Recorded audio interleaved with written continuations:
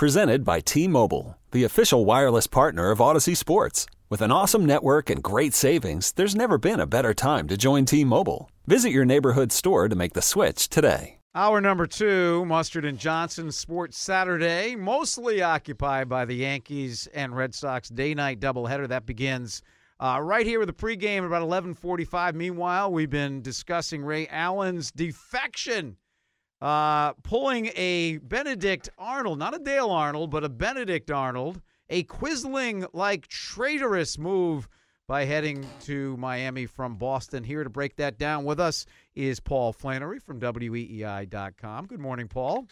Good morning, guys. How you doing? Pretty good. We've been talking a lot about Adrian Wojnarowski's piece in Yahoo.com about many of the factors that contributed to Ray Allen's departure. I'd like to get your take on it.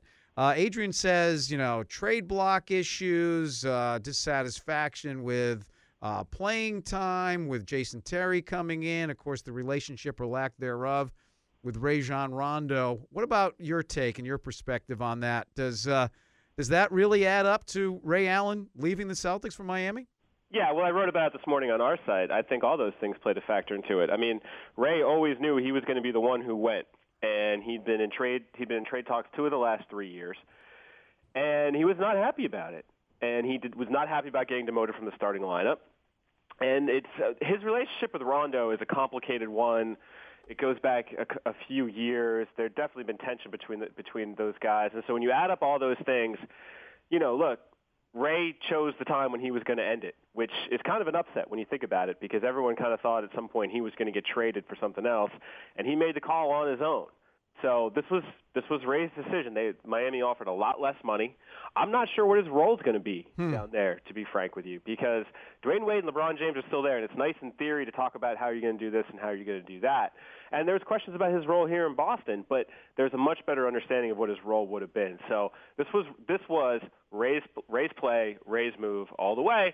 And, on some level, he's a professional, and you tip your hat to him because he made his own call. Right. Although you think professionally, you think money, he's making considerably less money with the Heat than he would with the Celtics. So there had to be maybe a little dissatisfaction, more than a little dissatisfaction, and him wanting to take control of his own situation, I guess. Absolutely. I mean, that's the point I'm making. I mean, I think it's all these things. I don't think that Rondo ran Ray out of town necessarily. I don't think that Danny almost trading him twice in 3 years ran him out of town necessarily. I'm not even sure, being dropped from the starting lineup ran him out of town necessarily. But when you add up all those things, I think it was time to go. It's interesting, guys. When the season ended, you wouldn't have found too many people in town who thought Ray was going to be back. Right.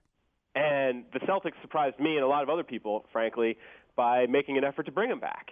And so I think that raised expectations to a point where people were sort of assuming or thinking or hoping that he was going to come back. But look, by the end of the year, they had moved in a different direction from the Ray Allen, Paul Pierce, Kevin Garnett nucleus that they had been playing for the last 4 years. This is a different team now. It's Rondo's team now, and I'm not sure where Ray fit with it in a basketball sense. I also mentioned earlier, Paul, that I think from a Celtics fan perspective, there's a degree of hubris that, like, how could anybody, reject the Celtics? And I think in a way that's the way I feel, just a little bit. Now that I read the article, I understand Ray's perspective better. But do you get that at all? That like the great, mighty, one of the greatest franchises in NBA history, and like we should be the ones determining which players we want to bring back. They shouldn't be walking out on us. Well, I mean, those. I hate to say this, but those days are long gone. I mean, the perspective in Boston, the perspective in the rest of the NBA are two completely different things. I think there's a lot of respect for the Celtics around the league, what they've built. There's a lot of respect for Doc Rivers, but guys want to go to Miami. They want to go to L.A. Boston is not necessarily a destination anymore, and so from that standpoint, it's what it is. And the Celtics still get players. It's interesting. People talk about how they never get free agents, but they get a certain kind of free agent. They get veteran free agents who want to win. That's what they've gotten in the last few years. And Ray is actually going to a team, let's face it, that has a better chance to win than the Celtics do right now. And we were talking about that, and certainly you can make a case for the Celtics being contenders next year, but the way the Heat certainly played once they liberated themselves from the Celtics in that NBA Finals series. If you're a Heat fan, you got to feel pretty good about your chances next year. Now, you said it was interesting. You weren't quite sure how Allen fit into the scheme of things down in Miami. Mm-hmm. It seemed to me as if there were a lot of guys like Mike Miller and Shane Battier and Mario Chalmers who were wide open behind the stripe and inside the stripe when Wade or LeBron penetrated and then kicked out. Wouldn't that pretty much what would Allen be doing down there in Miami? Oh, absolutely. Yeah. But you just mentioned three guys that he's going to be competing with for playing time. Is Miller coming back? And for shots. I don't know. It's a good question. No. It's you say no. I haven't. I don't know. No, I don't know. Oh yeah, no, I haven't seen anything on that. I mean, I think that's probably. I think whether he comes back is dependent on whether or not he can play physically with a back. Yeah. Right. So those are four guys right there who are going to be competing for those shots, for those driving kicks. So no, I'm there is competition here for playing time, competition here for shots, and there's just the same thing going on down in Miami. One thing we do know is Danny Ainge is never a guy who comes to the table not prepared. So he has to have a backup plan. I'm sure he thought maybe Allen would come back. Mm-hmm. From a salary cap standpoint, we know Allen was one of their own, so they could have offered him more. What can they do now? I know Petrus was certainly on the roster before, but what do you think they can do, and how much money do they have left to play with? Well, not much is the answer. This is all part of the plan, and bringing Ray back would have worked because, as you say, they can go over the cap to re-sign him. They don't have $6 million of Ray Allen money to go get a free agent. That doesn't exist. Okay. Now that they brought back Garnett, now that they brought back Brandon Bass on a really great deal, by the way. Brandon Bass's deal is fantastic. Garnett's deal looks pretty good, too. Absolutely. Do you think Green's deal is stacked, Jeff Green, if they sign him and they said they're going to, you think that's stacked more to the third year, or do you think it's the fourth year, or it's going to be $10 million a year? Well, that remains to be seen. That's what I'm sort of building up to here, is that you start adding up those contracts plus the Jason Terry deal, they're not going to have any room to do anything but bring back their own guys.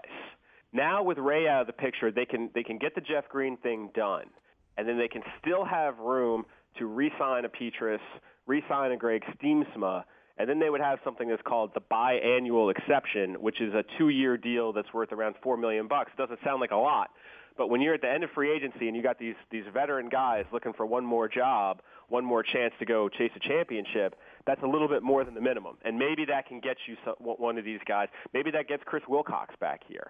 So in an interesting way, not having Ray Allen actually allows you the freedom, the flexibility to kind of fill out a more complete team. The issue is that you really can't replace Ray Allen. You can't get a $6 million shooting guard in here. That's what you have Jason Terry for. So people keep asking me, can they get Lou Williams? Can they get O.J. Mayo? The answer is no. They can't. Let's talk about Terry. That's just. Where they are. I'm sorry, Paul. Let's talk about Terry just a bit. How is he similar to Ray Allen, and how is he different, and what will he contribute for the Celtics next year? I love the signing, guys. He's not Ray Allen. He's a very good three-point shooter. He's a great driving kick three-point shooter. If you watch Dallas play, especially because Nowitzki gets so much attention, you're like, how did Jason Terry, why is he standing there wide open? And he just knocks down shot after shot after shot. The difference between the two of them is Jason Terry can also play the point, and he can create his own shot off the dribble. He can take a guy off the dribble and pull up for a jumper. That's not something Ray Allen can do. That's something they desperately needed, and I love the fact that he can play the point because Rondo has never really had a legitimate backup point guard in the last 4 or 5 years. It's taken a lot out of him, and he can do a lot of different things. The only issue with Jason Terry is his age. He's 35. I believe he's going to be 35 when the season starts. He's another guy who keeps himself in great shape, never misses games. So I love that signing. I thought that was an absolutely brilliant signing. Yeah, and I guess the case can be made, and it's been made that Allen has been in tremendous shape until the spurs and the ankle, and at 6'5", you might be able to play the shooting guard position a little bit longer than someone like Terry's, 6'1", 6'2", but Terry does have other skills to bring. How much point guard do you think he's really going to play with the Celtics? Well, I think he would be, the 8 to 12 minute a night sort of backup point guard. And that's what they were thinking with Ray was, when they go to the bench, they could have Terry and Ray play in that second unit. Because one of the things they're really trying to do, they tried to do it last year, but they couldn't because of all the injuries and the Jeff Green situation, was they really would like to have almost, they'd like to be 10 deep at least, so that Pierce and Garnett can survive the 82 games. Sure, and that's a big difference. Yeah, big difference from last year with the 66, and you're really going to need a deeper bench next year. So where do the 2 or even 3 rookies, we'll just stay with the first-round picks, Melo and Sullinger, how are they going to fit into this equation? I think Sullinger is hugely important because, A, he's talented, but B, he gives you something you didn't have, which is a back-to-the-basket, low-post scorer.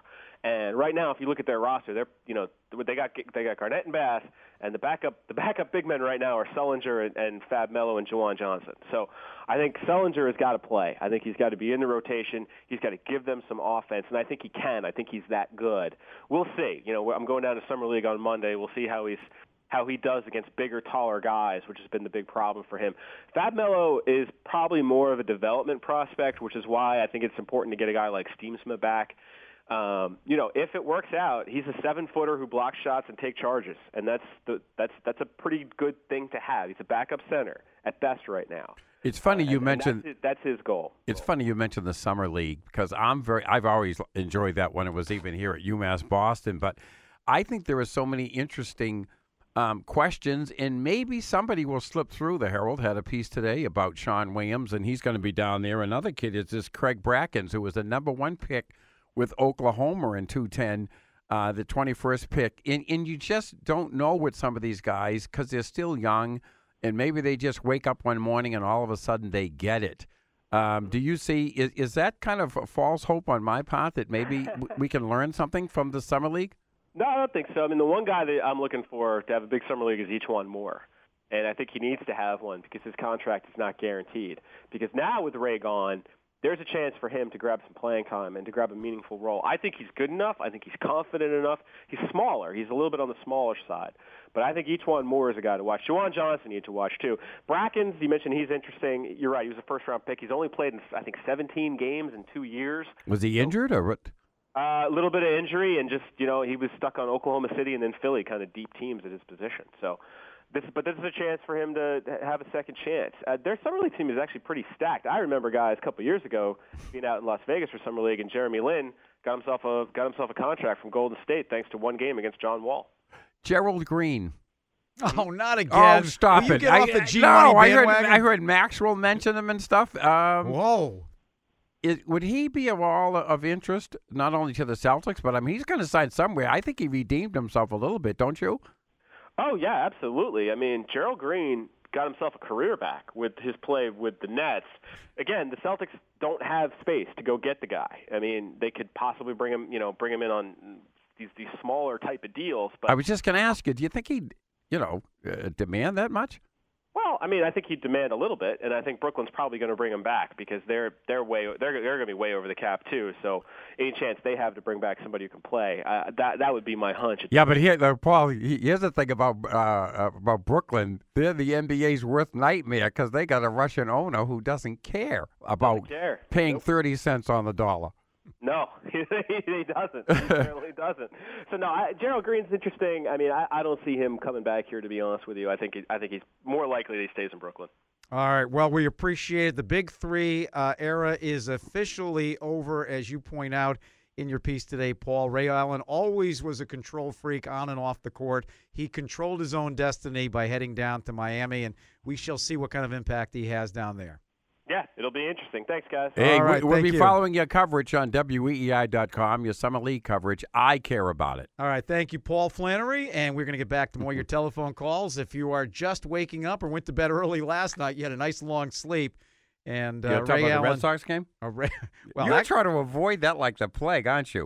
They're playing 2 games today. I don't see why a regular season game should matter. The Red Sox are now hopelessly out of the division race at a Fellini-esque 8.5 games behind. Don't you have a bet with them beating out the Yankees? I don't seem to recall that at this point in time. This episode is brought to you by Progressive Insurance. Whether you love true crime or comedy, celebrity interviews or news, you call the shots on what's in your podcast queue. And guess what? Now you can call them on your auto insurance too with the Name Your Price tool from Progressive. It works just the way it sounds. You tell Progressive how much you want to pay for car insurance, and they'll show you coverage options that fit your budget. Get your quote today at Progressive.com to join the over 28 million drivers who trust Progressive. Progressive Casualty Insurance Company and Affiliates. Price and coverage match limited by state law.